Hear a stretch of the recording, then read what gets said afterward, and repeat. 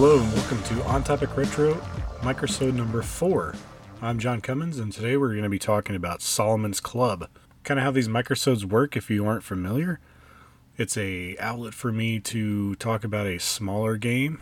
Usually so far has been a Game Boy game, but I would like to in the future do some Game Gear, maybe some Neo Geo Pocket Color, just some different handheld games that are smaller that don't really have enough meat in them to fulfill a full episode of On Topic Retro.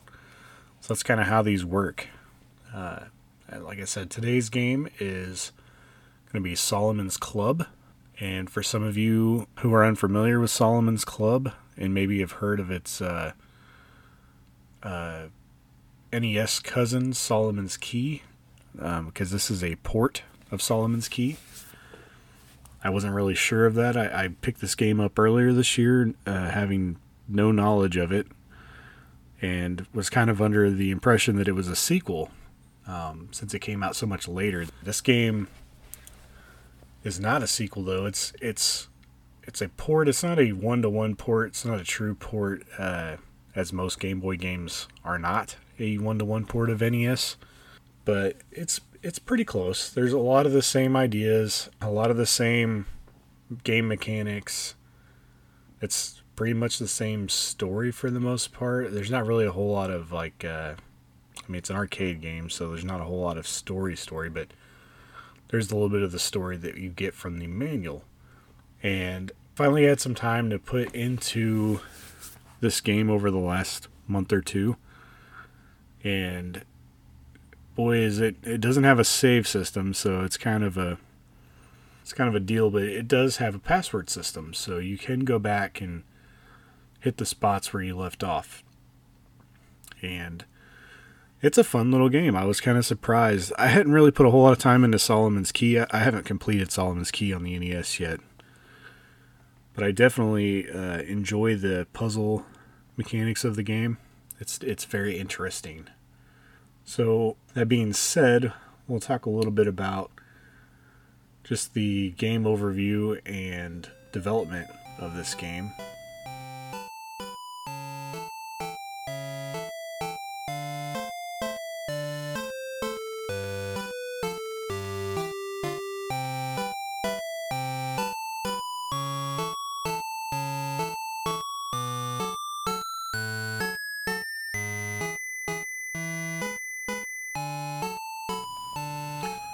So Solomon's Club, released on April of 91 in the US, is developed by Graphic Research. It's a loose adaptation port of Solomon's Key. Solomon's Key was also ported to the Master System in Japan and the PC Engine, but under the name Zipang as a pack-in. So there's not really a whole lot out there about the development of this particular game. And I'm not sure that it was actually even developed by the same people that did Solomon's Key. Yeah, I think that with the success of Solomon's Key, they were kind of just trying to put the game out there. This game's seen a lot of success in the arcades as well, not just the NES port.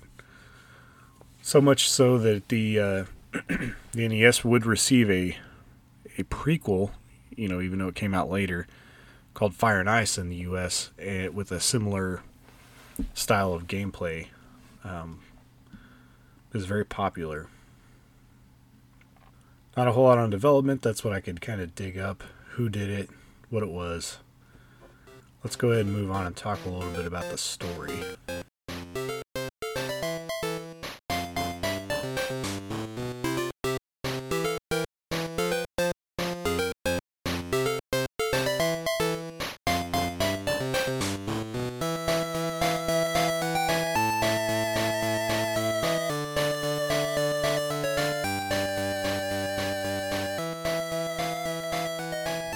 There's not a whole lot of story, as I mentioned, to Solomon's Club. But basically, it's your task to guide the apprentice magician Dana, or Dana, I don't know how you pronounce it, it's a Game Boy game, they don't ever say his name, on his quest for knowledge and power in his fantasy land of goblins, gargoyles, dragons, and fairies. Help him learn real powers of his magic wand, gain hidden treasure, and purchase special powers. You find the secret key hidden in each room. Can you conquer Solomon's Club and become the first Master Magician Solomon? So it's a puzzle game. They try to put a little bit of story to it. There's not a whole lot. At least you're not saving a princess, I guess, in this time period. But yes, the game has you playing as the main protagonist, Dana or Donna. Or Dana. I don't know how to... It's kind of a weird name for a boy. Who am I to judge, though? And yes, in this fantasy land, there are plenty of enemies that are there to thwart you at every turn. And you don't have a weapon, so it gets kind of interesting on some of the ways you have to defeat some of these enemies, and just different ways, different things you have to do to avoid it. Kind of later in the game, it becomes more of a platformer than a puzzle game. So really, it kind of changes and becomes something a little bit different towards the end of the game. But that's pretty much the story. Let's move on and we'll talk a little bit about the gameplay.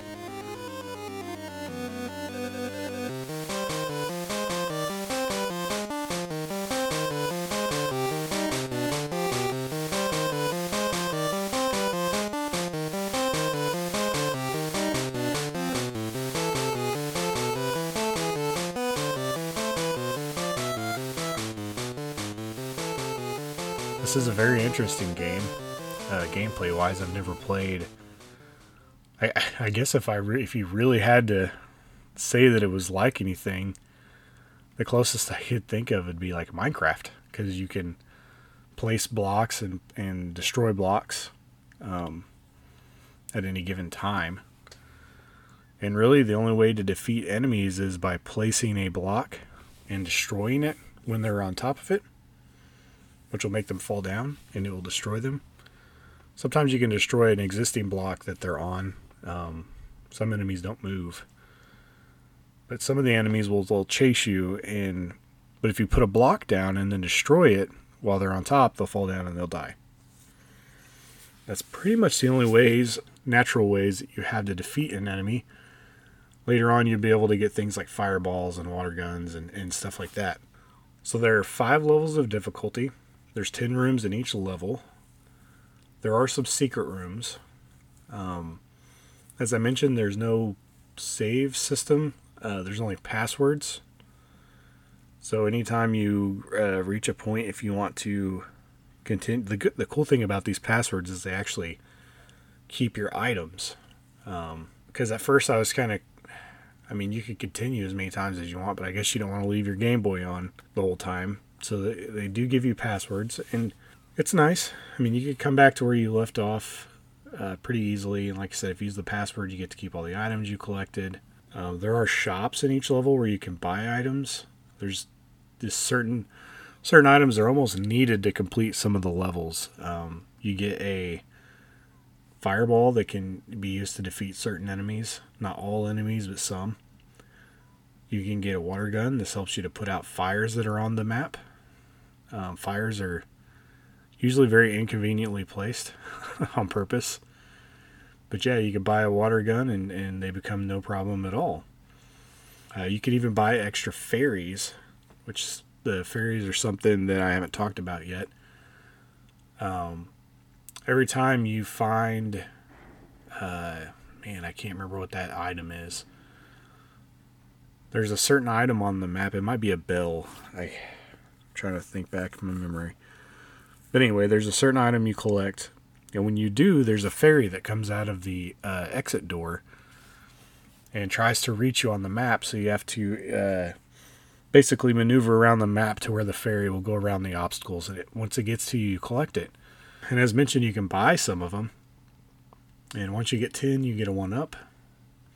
Another item is a hourglass that allows you to have more time in the level, because each level is timed, and once you run out of time, you die. So time is very important. Also, depending on how much time you have left on the clock when you complete a level is how much money you earn whenever you complete the level, which comes into play, because that's how you shop at the shops. Is the more money you have, the more items you can buy. You can also buy a hat, which allows for Dana to break blocks with his head with one jump, because the blocks you create and some of the existing blocks can be broken whenever you jump into them, but it usually takes multiple hits. You can also buy some shoes, which makes Dana faster, which can also help you because some of the enemies are pretty dang quick. So it kind of helps you maneuver or get around them faster. And one thing that you can buy an extra life, but as I mentioned before, you have more or you have unlimited amounts of continue. So there's really no reason to buy an extra life. I would definitely spend money on the other items, because you can ideally just continue. The only thing, whenever you continue, you will lose the hat and the shoes that you bought. So, but I really don't see that an extra life would be all that valuable unless you were close to beating a section of the game, like going on to the next difficulty. But yeah, that's pretty much it. I know whenever I say creating blocks and destroying blocks, it's kind of hard to visualize, but it's kind of just a single screen gameplay map or screen, and you have to create the blocks as your own platforms. You can't create a block underneath you or directly above you. You have to. It gets created above or below the wand or right in front of the wand. So you can create a block right in front of you, or destroy a block that's in front of you. But it is kind of nice. You can like make a bridge going across a gap by pressing down and creating a block, and it'll create a block below, the next spot in front of you down low. So there are some different strategies you can use, but it's a fun little puzzle platformer. And like I said, towards the end of the game, you're really focusing more on avoiding enemies, creating blocks at the right time to kind of block an enemy. Most enemies can destroy blocks, so sometimes you just put up a block as a shield. It's going to get blown up, but a lot of times it will turn an enemy around. So like if an enemy's chasing you, you can kind of create a block and it will turn them around and make them run the other way for a short period of time. A lot of times they run back and forth, so it might give you that extra few seconds you need to get to the next platform or whatever you're trying to reach, or create another block up to escape. So you could use a block to block a fireball. If you have a gargoyle that's shooting fireballs at you, you can create a block and it'll absorb one fireball before it gets destroyed. So yeah, there's lots of ways you can use the blocks. It's a very creative system, and I really enjoyed playing the game and just all the different things you can do with a block. Like I said, it kind of reminds me of 1991 Minecraft. Like I said, it is a puzzle platformer. It's not a open world game, but I mean, it's definitely the same concept. In Minecraft, you make blocks, you try to reach different areas with blocks. You just have that building aspect, and that's really what this game reminds me of, without being, modern open world. It's the closest thing I can think of. But yeah, like I said, that's pretty much it. It's a very simple game at its core. It's very much a puzzle game that's usually pretty easy to gain the early concept of, but very hard to master and learn when the best time is to make a block, or where to make it, how to use it. You don't want to get stuck. You can't jump very far. Usually one block is about your jumping distance. So sometimes you'll get stuck. You can't place a block on top of fire. So you just have to be careful, and you have to kind of figure it out a little bit at a time. Yeah, that's pretty much it. I usually try to find some fun facts about the games, but there really isn't. I guess I could have saved the hat and shoes for a fun fact, because they don't really tell you what they do. You just have to kind of figure it out on your own. But I figured I'd throw it up in the items because they are something that you can buy. But yeah, so I guess we'll go ahead and hop out. It's been a quick little episode, but a fun one. And I hope that you guys will want to try to find this game and go play it. It's definitely worth playing. It's just different enough from Solomon's Key to go find and play. It's not a very expensive game. I think it's like 10 or 15 bucks maybe loose. So it's definitely one that you can get a hold of pretty easily. And if you like Solomon's Key or Fire and Ice, this is definitely a very competent version of that, especially for the Game Boy. There is a little bit of slowdown sometimes. It gets kind of annoying, but I mean, that's just Game Boy. You have to deal with that sometimes. But yeah, so I guess we'll get into the outro real quick.